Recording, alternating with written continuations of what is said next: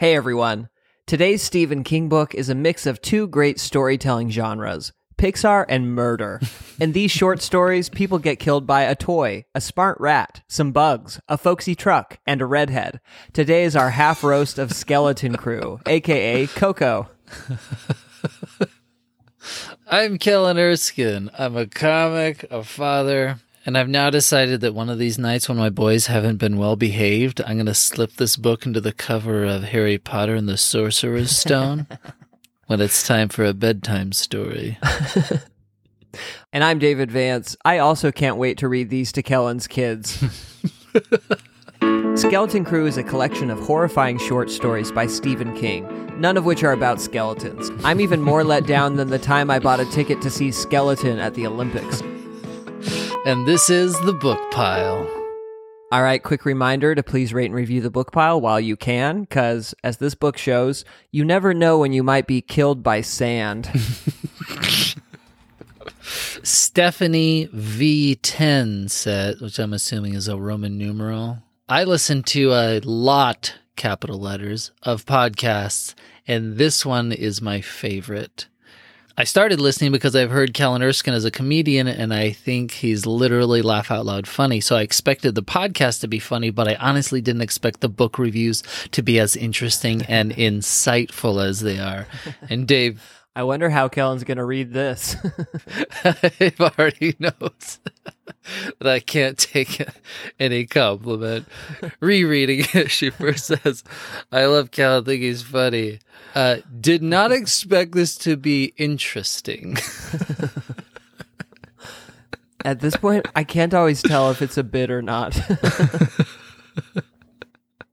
It's not. Thank you so much, Stephanie. Very nice. Very kind. Finally, our next two books are The Silk Roads and the Calvin and Hobbes 10th Anniversary book. I didn't even know they were dating. If you want to see me be funny but not that insightful, I'm going to be performing live at Good Nights in Raleigh, North Carolina, March 31st through April 2nd. Go to kellenerskine.com for tickets.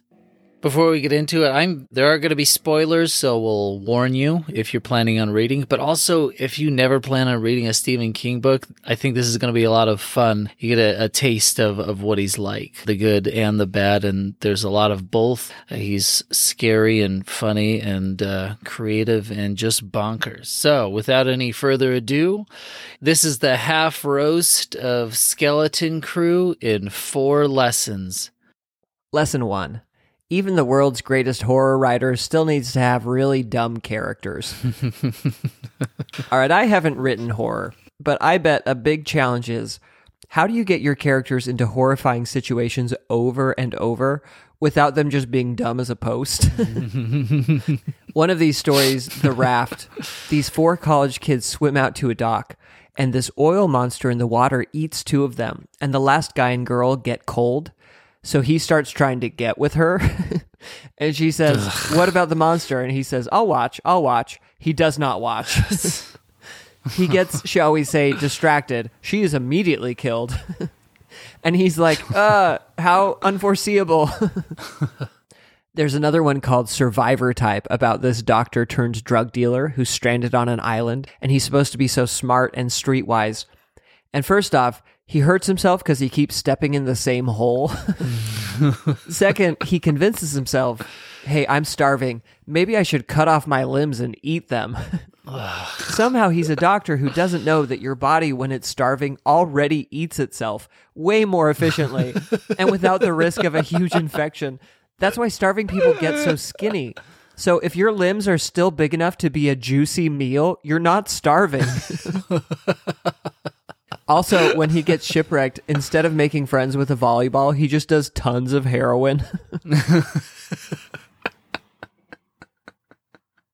Wilson is what he calls his syringe.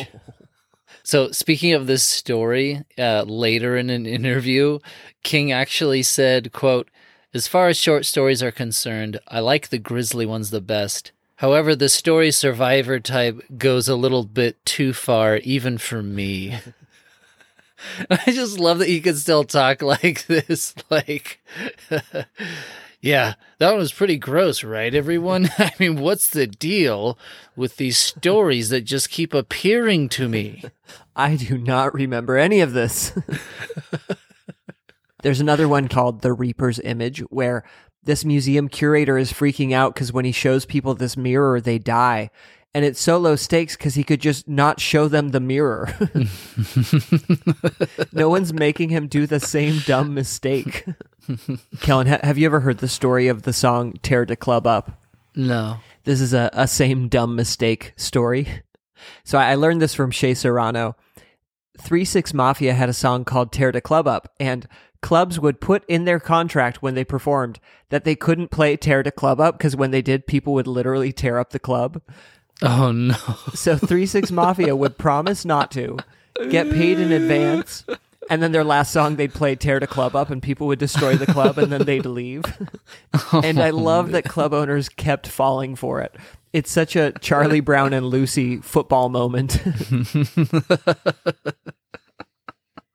And if you like hip hop, the book Hip Hop and Other Things, where I heard that story, is so great. How did Charlie never just kick her in the face? All right. Lesson 2. Good endings don't matter, he said with sarcasm.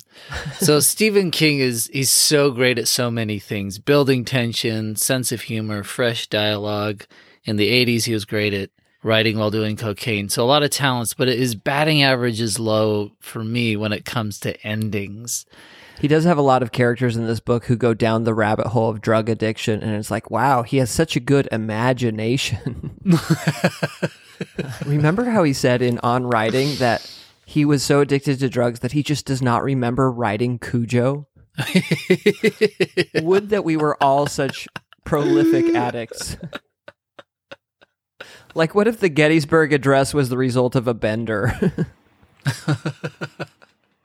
Most people's rock bottom story is like, I kept showing up late, so I got fired from Best Buy.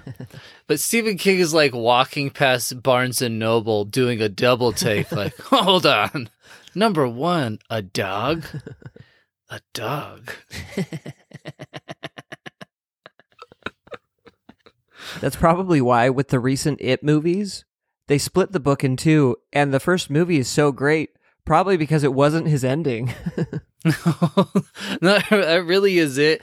And I know we talked about a bunch in the On Writing episode, but it was also our second one, so it wasn't that great. So I want to just talk about it again just for like 30 seconds. Stephen King is a pantser, meaning that he writes by the seat of his pants, stream of conscious. He doesn't know. He describes it as walking through the desert and stubbing his toe on something and then digging it out to reveal a church. Like, he says that he discovers his stories. He doesn't even know how they're going to end just because he's discovering it, which also gives him this excuse of like, that was a pile of crap. Sorry, I discovered that thing. I am but a humble paleontologist. Yeah, just digging up dinosaurs who only become deformed at the end. And then there's plotters who essentially design their whole story, at least the bones of it, and then write to these predetermined points. Another famous pantser is George R. R. Martin, who did the books that Game of Thrones is based on. And everyone gives Benioff and Weiss such a hard time that once they ran out of the books, they couldn't end Game of Thrones well. And it's like, prove to me that George R. R. Martin can end Game of Thrones well. We've been waiting on book 6 for like 80 years. I would love if now that George R. R. Martin has made his $170 million, that book 6 is just a big FU. Like, it's this massive volume and you open it up and it just says, "It was all a dream." So I just wish that Stephen King knew how much endings really matter. I mean, it is much more forgivable in a short story, which is why I prefer these collections to his novels that fizzle out on page 900. But it's also just that much more apparent when you get to experience several stories side by side and consistently relive that last episode of Lost moment where you're like, oh, even the writer didn't know what was going to happen this whole time. So, spoilers ahead for this. At the end of The Mist, which most of that story to me is great. It's scary. It's real. But at the end of the story is written by the main character, who is literally like writing the story in his journal. He says, quote, "But you mustn't expect some neat conclusion." And to me, by the way, this is the first story in this book and a great way to introduce us to what's going to happen in a lot of the rest of these stories. I love those excuses written into a book. The other day I was reading Ender's Shadow, and there's a part where the main character, Bean, overhears a crucial conversation. And then Bean stops to think, and he's like, that's a really big coincidence. And then he starts thinking of all the reasons why it's not a coincidence. So this character who's writing the Mist story, he continues, "My father had nothing but contempt for such stories with ambiguous endings, saying that they were nothing but cheap shots." And I was like, maybe it's not a cheap shot, but it's definitely just easy to do, right? Not even trying to come up with something satisfying. He says, "My father called them Hitchcockian endings, stories that ended in ambiguity, allowing the viewer to make up his own mind." And it's like, hold on, please don't explain to me what ambiguous means. And also, no, like The Birds is the only classic Hitchcock that ends with any sort of vagueness, which I think is clearly what King is hoping for, because this story, The Mist, really does end up being the birds. Like if the birds were flying tentacly creatures with sharp body parts.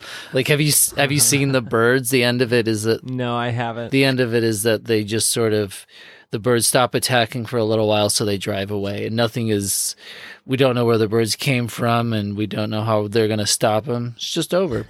But all the other classic Hitchcock films have very definitive endings. Like, can you imagine how different his movies would be if they didn't? If like Psycho ended with, "Well, we still don't know who's killing all those people."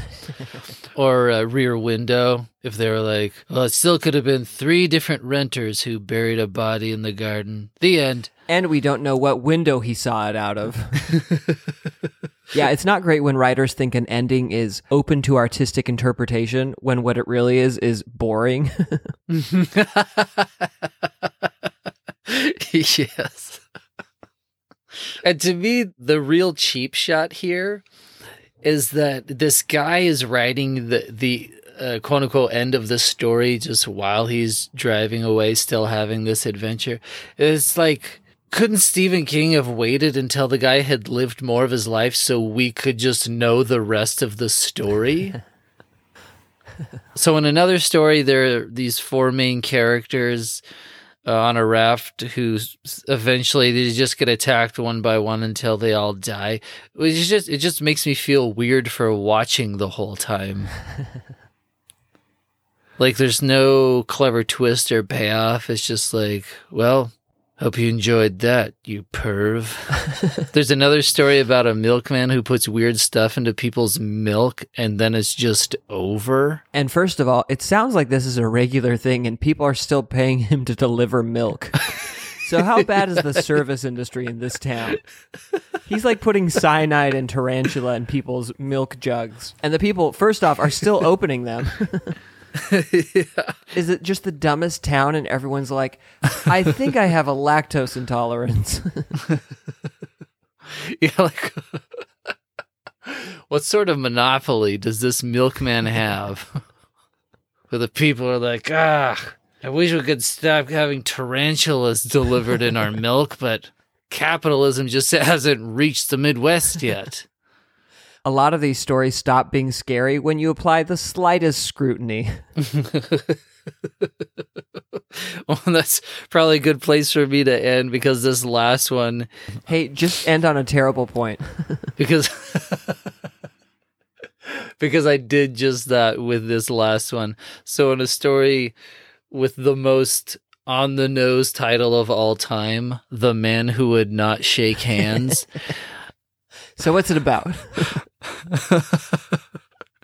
I'm torn on this.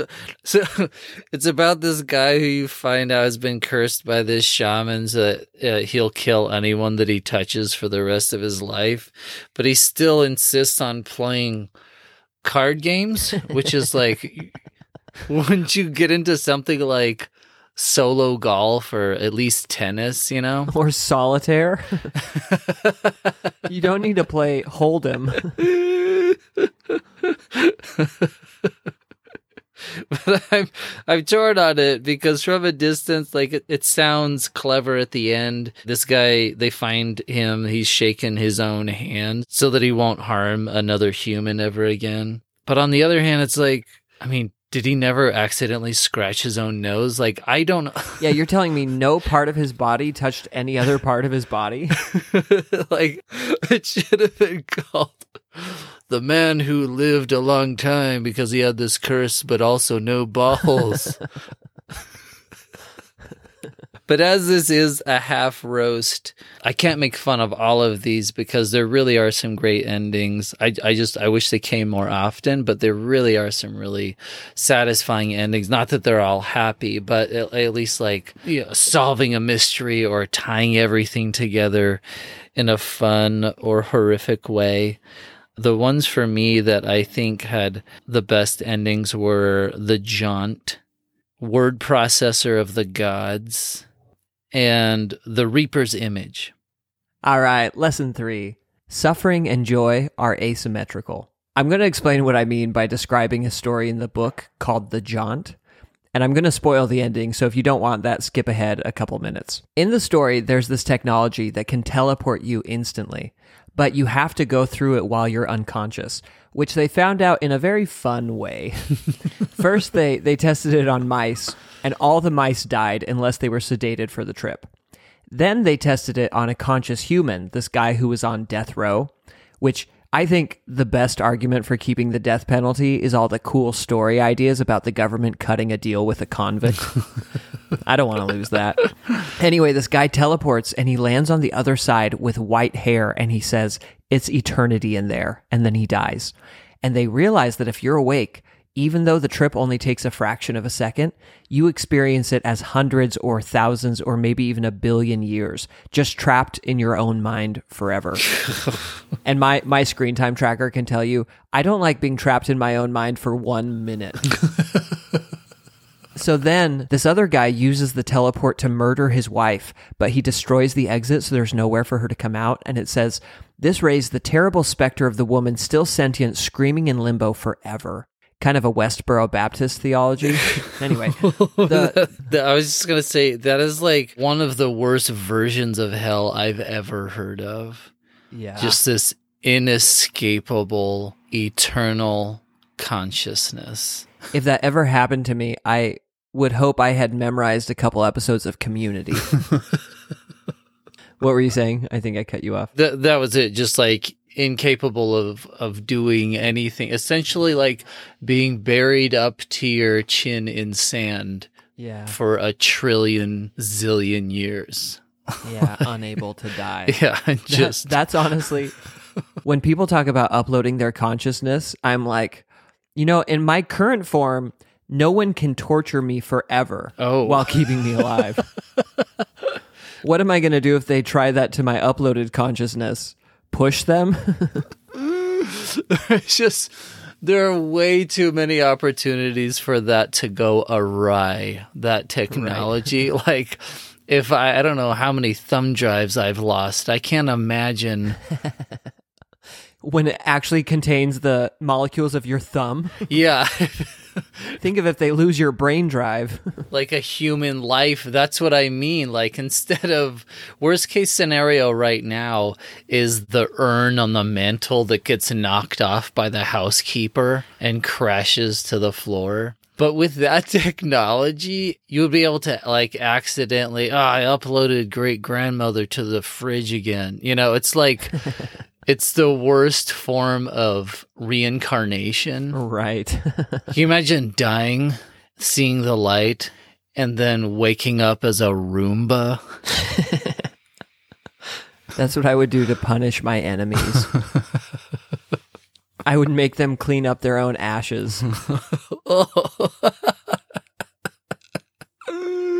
That is the worst version of the circle of life I've ever heard. Now you're a mindless drone who will inhale their own. It's the circle of...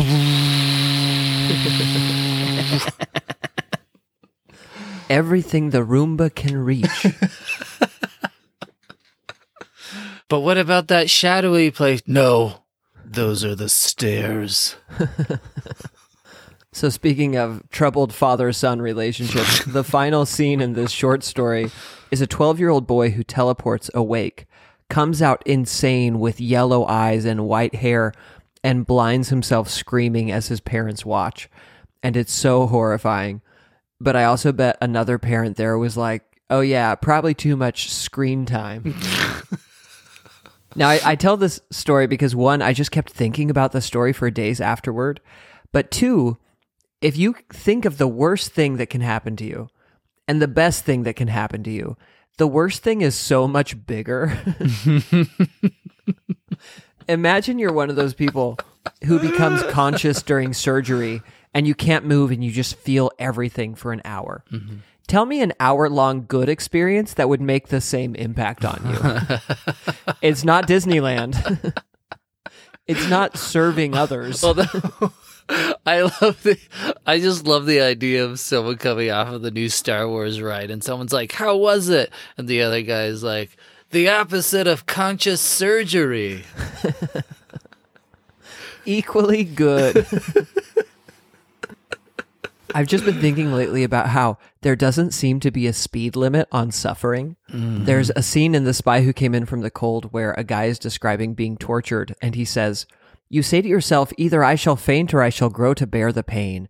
And the pain just increases, like a violinist going up the E string. You think it can't get any higher, and it does. Ugh. You're listening to The Book Pile, a comedy podcast. I'm obviously a little bit joking about this, but there is that concept in psychology of loss aversion, sort of that idea that we feel losses much more deeply than gains. Mm. I have to assume that from an evolutionary standpoint, the worst thing that can happen to you is so much worse than the best thing that can happen to you. And so we must have just evolved all these responses that make us feel that worst thing is horrible. No, that makes perfect sense to me. I've brought it up before on the podcast. There's been no scenario in the history of the internet where someone has said, oh man, I read this hurtful comment about myself, but it's okay because I read 4 positive ones after that. In fact, some people read the positive ones and deem them hurtful. I can hear you, Dave. I hate the phrase sticks and stones will break my bones, but words will never hurt me, because it's like, first of all, has anyone said anything mean to you? It does hurt. And second of all, bones heal. All right. Lesson 4. Don't hitchhike with a bag of dead animals. So a lesson we can all learn. King, he does have a sense of humor, which can make even his duller stories more fun to read. And it's something that we've mentioned is completely lacking in other well-written novels like Dune or 1984. But I guess 1984 is actually, if you read it from a slightly different angle, it is hilarious. If you hate freedom. So in the jaunt, there's this part in the story where a scientist has just finished some experiments teleporting rodents, and he's trying to hitchhike across town. By the way, imagine hitchhiking when you have a PhD in something other than drama. The first car that stops for this hitchhiking scientist, the driver asks him what's in the bag he's holding, and the scientist says, dead mice. And that's already like funny in a dark way. But then I love that the King's follow-up to this moment is just, when the second car pulled up, he told the driver it was sandwiches. What if he calls your bluff and asks for one? He's just a bad liar. He's like, oh, you're not going to want these. These are dead mouse sandwiches. By the way, though, this is why I've never picked up a hitchhiker, because this is exactly the conversation that I imagine, where I open the door And the guy holds up something and he's like, "It's sandwiches. Can I have a ride? I'm a scientist." I invented a teleport. So why are you hitchhiking? Well, I mean, it's not perfect. He flings the bag. So a couple other shorter fun moments. At one point when everyone is huddled down and scared in a grocery store in the mist, he just says, "Norton's face was like old cheese." And I think it means like wrinkled and sweaty. I'm still not sure what it means. It just made me laugh. Delicious. At another point, he's describing a demonic toy, the classic little monkey with symbols. And he says it was, quote, "ready to strike up a band from hell." In that one where the toy monkey keeps leading to all these deaths, I liked imagining that it exists in the Toy Story universe and is just a very clumsy toy. Oh, man. And if now I'm imagining this crossover universe of Toy Story and Stephen King, where this monkey goes up to people who are ready to go on the jaunt and he crashes his cymbals to wake them up right before it happens. And then the monkey's like, "To infinity and beyond." And another part during that raft story, when someone is getting attacked, another one of the characters, Randy, King just writes, quote, "Randy screamed, and then, for variety, he screamed some more." It's just such an odd place for humor. Like, it's not even dark humor. It's just so random. It's like the rest of the story isn't funny. It's just these people slowly like being disintegrated by this lake blob thing. Like, imagine you're watching Schindler's List and 2.5 hours in, there's just a single moment with a whoopee cushion. And then it's just right back to melancholy and horror. This to me was a funny and fun observation. Again, in the grocery store of where a lot of the mist takes place, he says, "We met in the corner formed by the beer cooler, the storage doors, and the left end of the meat case where Mr. McVeigh seems to always put the stuff that no one wants." And I love this because, like, I do a lot of observational comedy, and I love a good reference like this that no one has really talked about yet, but we all know what this strange shelf is in every store. Like, you know exactly what he's talking about. You always see that when you're looking for the bathroom or something in the grocery store. So I think that's a great observation. But then he really takes a left turn to something I can't relate to at all, because he goes, "The one with sweetbreads." And again, I laughed out loud at that, because I think that is what's on that shelf. It's like strawberry stuffed cheesecake dinner rolls. It's always like these bizarre hostess experiments. But then he continues with, and Scotch eggs and sheep's brains. It's like, wait, I don't think I've seen this shelf. But again, I don't live in Maine. Given that the whole book happens on the eastern seaboard, at the end of it, you never want to move to Maine. The other author I think of who writes about living in Maine a lot is E.B. White. And so I love that his stories are like, what if there were a friendly spider or a friendly mouse? And Stephen King's like, what if either of those things killed people?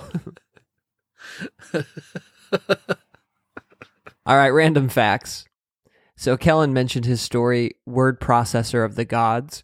And the basic story is a writer realizes whatever he types on his typewriter comes true. And what I love about this story is that usually this kind of story has like unintended consequences or an ironic twist. But in this one, he just wishes for a better wife and son and gets them, and he's happy. No lesson. It just happens and he's good. The end. So this story collection spans works across 17 years of King's career. But The Reaper's Image, which I already mentioned, was like a fun little spooky tale. It was King's second ever published work. He wrote it when he was 18. Wow. So I hope you feel real clever making fun of a teenager's story. I have no problem dunking on a teenager's writing. That's basically my whole experience with Aragon.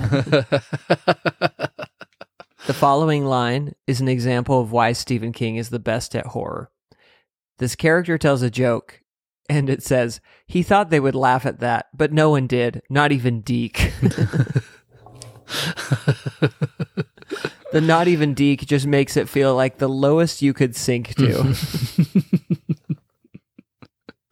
So, not to beat a dead plot horse, but I just can't get enough of how Stephen King isn't into it. Here's a quote from him. He says, "Plot is, I think, the good writer's last resort and the dullard's first choice." But it's like, I think it's just an excuse to write with abandon, which is totally fine if that's your thing. I just think it's an excuse to not have to put too much thought in it, which is totally fine with me if that's your thing. Like, I enjoy plenty of his writing. But it's crazy that this quote is from On Writing. And you can't, in the same book, both call a plotter a dullard, but then also praise J.K. Rowling at least 7 times. I know. Who created the most satisfying book series of all time because she planned it out. Yeah, she genuinely had like 7 years between idea and first book being published. But here's the thing. If I were J.K. Rowling, I wouldn't have told anyone that I planned anything. I would still just play it off as if I were the greatest pantser of all time. Like, oh yeah, that just came to me, you know? Every day I get up and I improvise 50 pages. No edits. And like, even if you're going for ambiguity, planned ambiguity is still better. Like, if you're trying to end with a haunting message, like a No Country for Old Men story, that leaves you with like a sense of like, I think I know what happens, but I also feel this sense of perpetual evil in the world, right? There are certain books that just have this sort of a lingering message, even if everything doesn't tie up just right. Yeah, because that book planted at the very beginning the mystery of who is this country not for? No country for men who shake hands. But like that story just wouldn't have been the same with a clean ending. But imagine like Harry Potter 6 ends with, you know, the half-blood prince could have been any of us. One more part that was really funny to me, but also touching and so real. There's this moment where the main character in The Mist, he has this dilemma.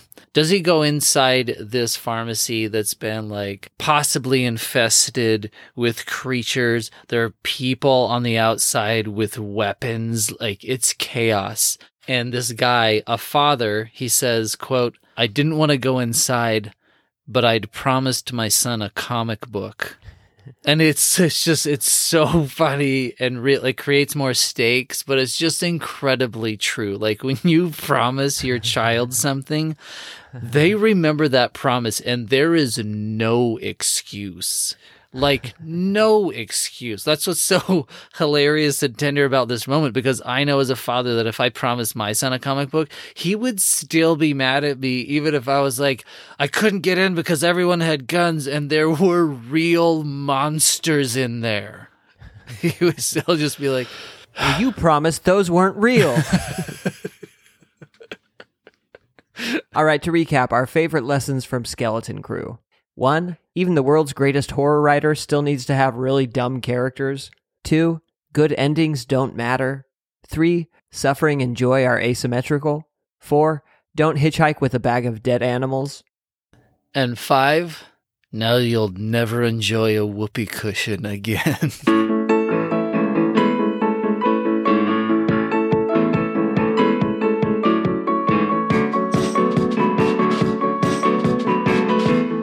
I'm not even sure what that means, but I'm just making this an ambiguous ending.